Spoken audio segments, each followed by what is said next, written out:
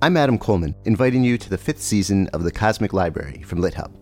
This season, we go on our tiniest reading adventure yet, into short stories in the U.S. But this too turns out to be almost all-encompassing.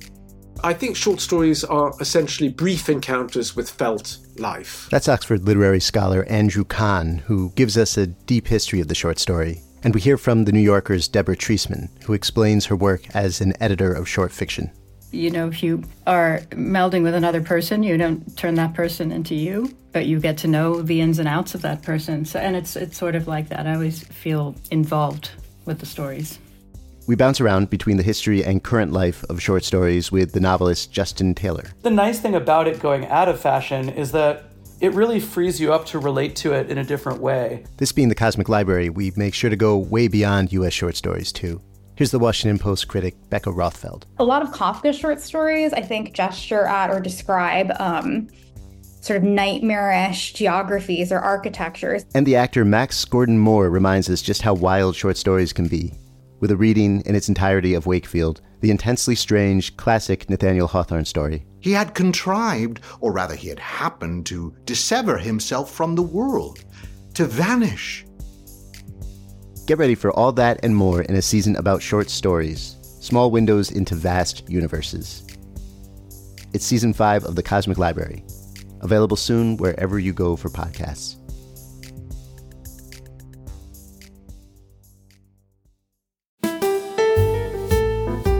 This is The Literary Life. I'm Mitchell Kaplan. I've owned books and books and been a bookseller for over 35 years. What you're about to hear are conversations about all things literary, with writers, readers, publishers, old friends, new friends, and anyone who might wander into our store with an interesting story to tell about their connection to books, reading, or writing. These will be informal, over-the-backyard fence kind of conversations, the kind I and booksellers everywhere have each and every day. Candace Bushnell is the critically acclaimed international best-selling author of 9 books, including Is There Still Sex in the City, which we're going to be talking about today. That's her newest. Sex in the City, Summer in the City, The Carrie Diaries, 1/5 Avenue, Lipstick Jungle, Trading Up, Killing Monica, and 4 Blondes. Sex in the City, published in 1996, was the basis for the HBO hit series and 2 subsequent blockbuster movies. Lipstick Jungle became a popular television series on NBC, as did The Carrie Diaries on the CW. Is There Still Sex in the City is currently in development as a TV series with Paramount. And there was a quote from The Guardian that I just loved, which I think captures so much about Candace. Candace caustically addresses the conditions of materialism, cramped urban life, and metropolitan speed, where fame and wealth are all around, but never in one's grasp. Bushnell is courageous in bringing this to the fore, and she's blessed with an Austen-like mastery in doing so. She cuts through the lies that women tell themselves about the surface equality of Western society. As such, she has much more in common with Edith Wharton, Dorothy Parker, and the early Bret Easton Ellis. Candace, welcome to The Literary Life. Thank you. It's great to be here. Edith Wharton, Dorothy Parker, Jane Austen. Must be pretty heady to hear that. Well, it is. It's great. And it's good to remember those things because, of course, one always remembers all the nasty things that people say. Well, but because that is part of being a writer. Well, I can mark my book-selling career almost by your publishing history in a lot of ways. I know. We opened our Miami Beach store, which was our second store, and I think your reading, and I forget which book it was for, was one of the first readings that we ever had there. And it was, people were literally hanging from the track lighting. It was kind of remarkable. Yes, it really was. And interestingly, I wonder if it was for... I don't remember if it was for Sex in the City. It could have been for Sex in the City. It might have been. It was in the 80s. But Or early Or 90s, early 90s. Yeah, if it was in the 90s, then it definitely would have been for Sex and the Right. City. But it was so exciting. Yes, it was, because Miami Beach had a kind of it was coming. powerful place. at Yes, that and it point. was the new hot place to be. And I think Andre Balazs had opened Right. a hotel, and Schrager also was just starting there. was opening a hotel. I think it was the Raleigh, I believe. Yes, and so and they were these super glamorous hotels that were in competition. And interestingly, this was the world before social media, Right. and yet we all knew about them, and it was it was very vibrant. Yeah. It was exciting. And the thing that a lot of people don't really understand is that your book was a phenomenon way before the television show. I mean, Sex and the City was just, I think it put my kids through preschool at the time. They were young enough at that point. Oh, well, the that's sales good. from that. But you also, I remember having a conversation with you back then, and you really got it. I mean, so many people didn't quite understand what was happening with Miami Beach, but you understood that it was going to be a place, because it was really at its kind of at a down point, but it was on its way up. It was on its way and up. you yes. saw it, that it was going to be coming up, because you understood that New Yorkers were coming down. You understood that the fashion industry was discovering it, right? Yes, exactly. And, in that time, in the 90s, the internet was around, but it was a very creative time where not all these things had reached the masses, because the internet wasn't what it is today. But it was all of these almost like underground cool things, independent bookstores, Miami, HBO, fashion was something that at one time it was like you really had to be there, but then it was harder to find. It was harder right? to find, but then when the internet came along, it really exploded and Right. made all of these things, I think, doubly popular. So, this brings me to the question of Sex and the City and what you've done through all of your books. You've been compared, as I just did, to these, remarkable writers, Jane Austen, Edith Wharton, Dorothy Parker. They're all known as keen social observers of life. My question to you, starting from the very beginning, is, how do you gather those observations? And what do you think it's about you and your past and the way you were brought up that allows you to be so empathetic in the way that you gather those observations? Well, first of all, that's very nice, because I don't really know that I'm actually that empathetic in gathering observations. I think that I probably am not. But I always loved the social novel, the society novel. I'm really fascinated by human beings. And it always seems like, writing about society people is in a way the best people to write about, because, they're insulated by success and money. And they're really an example of human systems and human interactions, and how we organize ourselves, and status, and all kinds of things that I find fascinating. So that's really always been my interest. And it started when I was a kid, observing other kids. And my sister... Where did you grow up? I grew up in a town called Glastonbury, and it was a suburb, Connecticut. In Connecticut. And it was on the Connecticut River. There was lots of farmland.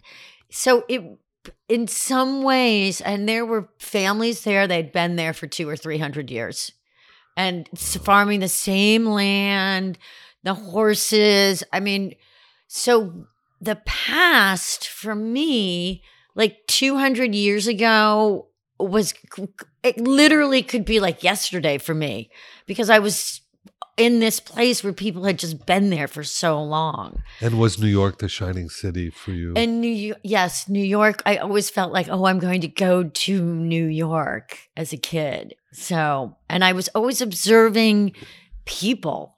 Were you sneaking off to go? Did you go? When was your first sort of time that you were found yourself in New York for an extended period of time? Well, I first went to New York. I went to Rice University in Houston, Texas. And I think I was there and I just kept thinking, I'm going to get out of here. I've got to get out of here and get to New York. You know, it was 1976. Sure. And kids were not as sort of pampered or precious. I mean, your parents really couldn't be in touch with you the way they are now.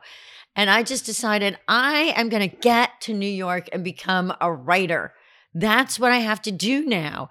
So I met some people that lived in New York and I went to visit them. It's around, it's funny. It's around the time, I think, Patti Smith moved to New York. Yes, around that period as well. The city was broke. It was a really expensive place to live, but relatively. Were you in school at the time? Were you at NYU then? No, I actually ran away from school. I went to acting school for 6 months. Wow. I went to HB Studio. I couldn't stand the sexism, I have to tell you. I mean, I almost I would go to auditions. It was like everywhere you turned, some guy had his hand on his crotch. God. I'm not kidding. Well, we now I was like, I can't take this. I got to go work at a women's magazine. And we're now seeing what's happening, right? So you got out at the right time. Which women's magazine did you go work for? Well, first I worked for Ladies' Home Journal. And they interviewed, and it was hard to get a job because this was the tail end kind of the baby boomers. So it was like every position was filled. And I know like young people today feel like I can't find a job. But in 1980, that's how people really felt, like you could not find a job. So this job as an assistant, they interviewed 1,000 people, 1,000 young women for the job. I ended up getting the job, and I swear to God, I got the job because you had to work for two people. One was this very pristine, tall, Upper East Side man, and the other one was this woman from the 5 towns. She smoked Benson and Hedges 100s, and I did too. Oh, so perfect. when I was in her office, she was like, "So why should I give you the job?" I was like, "I'm so nervous." She was smoking. I lit up, and I was like, "Oh." And then she was like, "Oh, we smoke the same brand of cigarettes." You're hired. I got the job. That's fantastic. And my first task of every morning was sharpening pencils. That is great. But you know what? I also dressed. I would wear crazy clothes because I had a side gig modeling in punk fashion shows. Wow. Because you would get free clothes. The clothes would be very strange. Like one thing that I had was a white plastic jumpsuit with black piping up the side, and it had little Velcro things. And, I'd wake up in the morning, I'd be like, I really can't afford these clothes. It's like I have to wear this white plastic jumpsuit to work. And, so this is the early, and it's 1981. And it was a very exciting time there. I mean, it was a very rough time in New York City, but it had to have been a really exciting time to be there. It was really exciting. I mean, it was a city that it pulsed with possibility. And still before the internet, really. Yes, way before the internet. And everybody who moved there was moving because they felt like they didn't belong in their small town. And they felt like they were kind of a misfit, and they were creative, but they didn't know what to do with their creativity. It's not like today where, you want to be a writer, well, you could go to an MFA program. Like nobody did that. In fact, people laughed at it. It was like, if you're a writer, you're a writer. You don't go to school. When did you know you were a writer? When did that happen? Well, I really decided when I was 8. And I had an epiphany moment that was like, ooh, you're going to be a writer. This is what you're going to do. You're going to become a famous novelist. And I think I was reading Little House on the Prairie at the time, which is like, okay. But I remember this moment. It really was this epiphany moment. I'm sure lots of people have them and they don't pay attention. But I did. I mean, as a kid, I was somebody who, I wasn't walking around like, oh, are you my mother? I was walking around like, are you my destiny? What's my destiny? So did you keep journals and things? I actually didn't, which was frustrating because everybody had all these theories about how you're supposed to be a writer. You're supposed to keep journals and this and that. And well, you were only 8 or 9, so don't worry about the theories. I couldn't quite, and even then I've never been a journaler. And I think it's one of the things that about memoir that makes me like, I don't want to do it because it feels like it's writing journals. Right. But you tell stories so beautifully.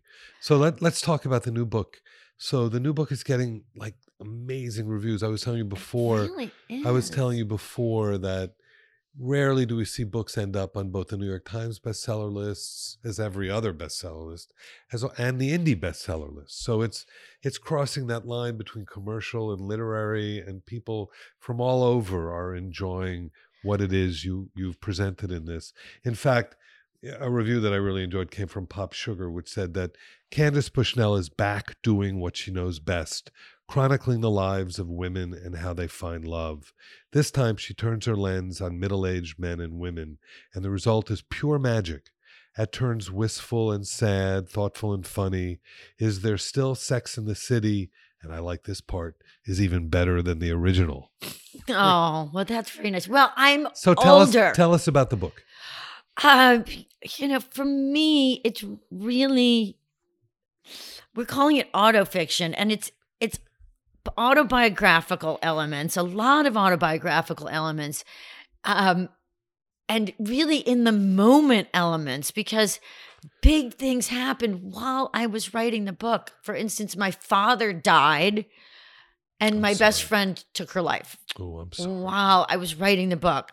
So, but it's in a fictionalized setting. And so it's a couple of things. I mean, for me, it's kind of a reportage of, being in the head of somebody who is just going through like kind of one weird blow after another, like a lot of other middle-aged people who I found where, there was death, divorce, moving, and I had those things, but then I had friends who also had, there was a loss of income where they have to really readjust their careers, and a lot of unexpected things can happen in middle age where you got to somehow develop a huge amount of resilience. Well, you coined a phrase called middle-aged madness. Yes. So what is that? And that's what happens when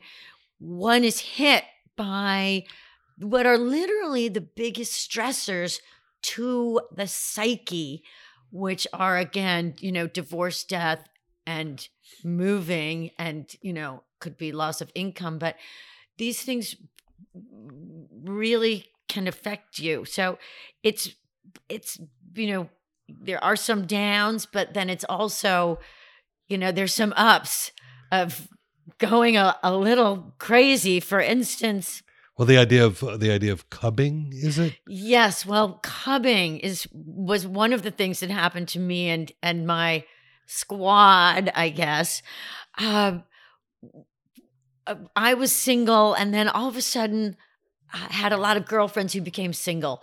And when women become single, they go to where there are other single women. So they all kind of came out to what I call the village in the Hamptons. And one of the first things that happened was that all these young guys were coming around and were attracted to these 50-something women to the point where I was like, are you kidding me? I've got to sit at dinner or at lunch with this like 28-year-old guy. I've got nothing to say to him. It's like, really? Because he's after, it's like, why is he interested in even sitting with us? But no, he loves these older women and yeah. Well, and I don't know what to say, but yes, it was really surprising. It's actually part of the fun of the book. Yes, and it wouldn't be a Candace Bushnell book if you didn't really delve into the heart of what a lot of these women were doing. So you talk, for instance, of the Mona Lisa treatment, right? Yes. Which was happening among middle-aged women too, right? Yes, it's one. It was news to me. I mean, it was something I wasn't completely aware of. But why don't you explain what that is? Exactly? Well, there are all kinds of vaginal rejuvenation treatments. Right. And, I think as a society, we're not exactly sure what we think about these things, or I'm not sure, because there's a part of me that's like, oh, leave it alone. It's the way nature intends it. But then there's another part of society that's like, no, keep using all your sex organs all the time. So there are lots of things available to men. Apparently there are like 77 different kinds of treatments for, male sexual things, which happens, by the way, to men the same way it happens to women. There's just a lessening, whatever. But there are few things for women, and this is one of them. So it is a laser treatment for the inside of your vagina, and it can work really, really well. And some women who it worked really well for, it worked so well that they looked at their husbands and they were like, dude, I'm out of here while I'm still young enough. So they leave their marriages and then they go and they're with cubs. So they're with those guys. So they are with these younger guys. Wow. So, and this, I know it sounds strange, but it's a story that I promise you I've heard it at least 10 times.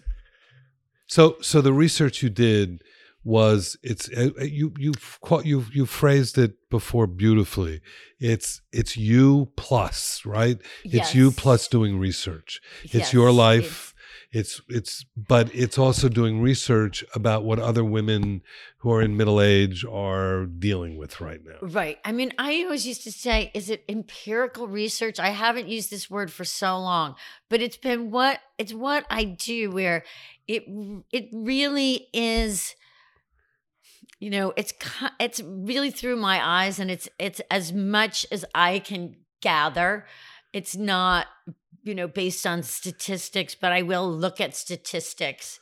And it's really about stories that I hear again and again and again, that then I say, okay, this is a pattern, and this is something interesting that's worth exploring, because this is not just happening to me, it's happening to like a lot of other women. And then once you bring these things up, I always hear even more stories. Yeah. And I hear, the stories are fairly universal. Well, tell me about, you've been touring. So what have you been finding out there? What are people saying? What are your audiences saying? Well, I really feel like it's really striking a note, which is great, because it does feel like this is a new, and in a way, it's like every passage of time now is unexplored, because we live so differently than we did 100 years ago. And however people live, what is the most comforting to them is when things are the same. It doesn't matter if you're rich or poor. If things are the same and you can count on, this is the way things have always been done. We know what's going to happen next. We know how to deal with older people. We know how that we behave in all these different situations. That's now gone, Right. basically, for most of us, because the truth is, 100 years ago, there wasn't a large cohort of women in their 50s seeking new partners. Now there is. Well, there's the baby boom period that there's we're the baby boom cycling period, and it's through. also technology and Right. Keeping people alive longer as well. But it also technology allows us to live in a much more solitary way, Right. just in the sense of if you look at how we gather food. Now, me as a single person, I can go and I can cook myself something for just me to eat. 200 years ago, that was not possible. Oh, how interesting. That's true. You're right. Or you could order something just for you as well. I can and have order it something delivered. just for me and have it be delivered. And that there's so many tiny little technical things that we take for granted that weren't true, and explains much of these trends that we're seeing. So with this posse you've created in the new book, what do you hope readers will come away with after spending time with them? Well, first of all, I hope that they'll laugh, because I do think that it is a very funny book. I mean, I think it's, I hope they'll feel some emotion, really. And I also hope that it will make them think, because I do try to pick at a little bit our, assumption about gender roles and, what works for women being single or married. And one of the things that I learned in this book is that, some of the women who are on the shakiest ground are women who worked but largely gave up their career for a marriage and then ended up putting their financial well-being into the hands of a man who mortgages everything and loses his job, and they're both left with really nothing. So there's a lot of danger. It's a minefield it's not that it's a minefield, but it's just that there's certain economic choices that are probably safer than others. Right. Well, you seem to be in a really happy way right now. You seem to be in a really good mode. What's your life like now? Are you writing something new? Are you touring? Well, I'm working on the TV thing is happening. Working on the TV portion of Is There Still Sex in the City? And then I have a couple of other things that I'm going to work on, and I'll do another book. I'm not exactly sure what that is. I also love the fact that you've been with Grove Atlantic from the beginning. And I love being with Morgan Entrekin, one of the great publishers. Yes, he's an amazing publisher. And, I always say, there's so much insecurity being a writer, but then I always remind myself, you know what? Morgan thinks it's a great book. And if Morgan thinks it's a great book, he knows. He does. He knows. He does. And he has credibility among all of us. So he's really when he tells amazing. us it's a great book, we know that he knows too. Candace, it would be wonderful if you could read just a little section so that listeners will get a sense of the tone and the feeling of Is There Still Sex in the City? Great. I'm going to read a little section from, I call this this is kind of the dating section. These are some of the different kinds of guys that I encountered and also my friends encountered, this same type of guy. And I call this one the he's as old as your father guy. The reality of middle-aged dating, in which guys your age want to be with women 10, 15, 20 years younger, can cause some women to try to game the odds in their favor by playing the game. In other words, dating a man who is 10, 15, maybe even 25 years older, which would be fine. But given the fact that you're now middle-aged yourself, that means a man who's 70, 75, or maybe even 80 You wouldn't think that there would be a large contingent of men around that age who are out there dating. But when you think about demographics and how so many of the boomers are now in their later years, it makes sense that there's a crop of 60, 70, and even 80-something men out there acting like they're 35. I encountered one of these men at a party given by a married couple in their early 60s. There were lots of 50-something single women there like me, and 2 or 3 of these senior age players or saps. These are older single men of means, meaning they have enough money to add it to their list of attributes and are often still employed in a lesser version of the high-powered career they once had. At some point during the party, I must have talked to one of these men because a few days later, Ron, the host of the party, contacted me to let me know that out of all of the 50-something single women who were there, a fellow named Arnold had chosen me to ask me out. Ron was very excited about this. I was not. Ron, however, was very impressed. He said that Arnold was a really big deal.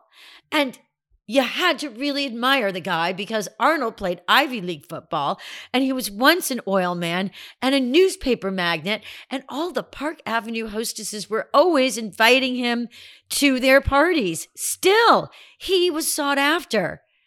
I thought I remembered the guy, a tall, thick battle axe type who was definitely older. Too old for me, I decided. How old is he? I asked. Oh, he's just a little bit older than I am, Ron said. That would make him 68. The problem is that these guys often lie about their ages. They fudge, somehow forgetting about that truth-revealing device called the internet. Sure enough, when I Googled him, Arnold turned out to be 78. And you'll just have to read more to find out what happens. It gets a lot worse. Thank you, Candace. Thank you.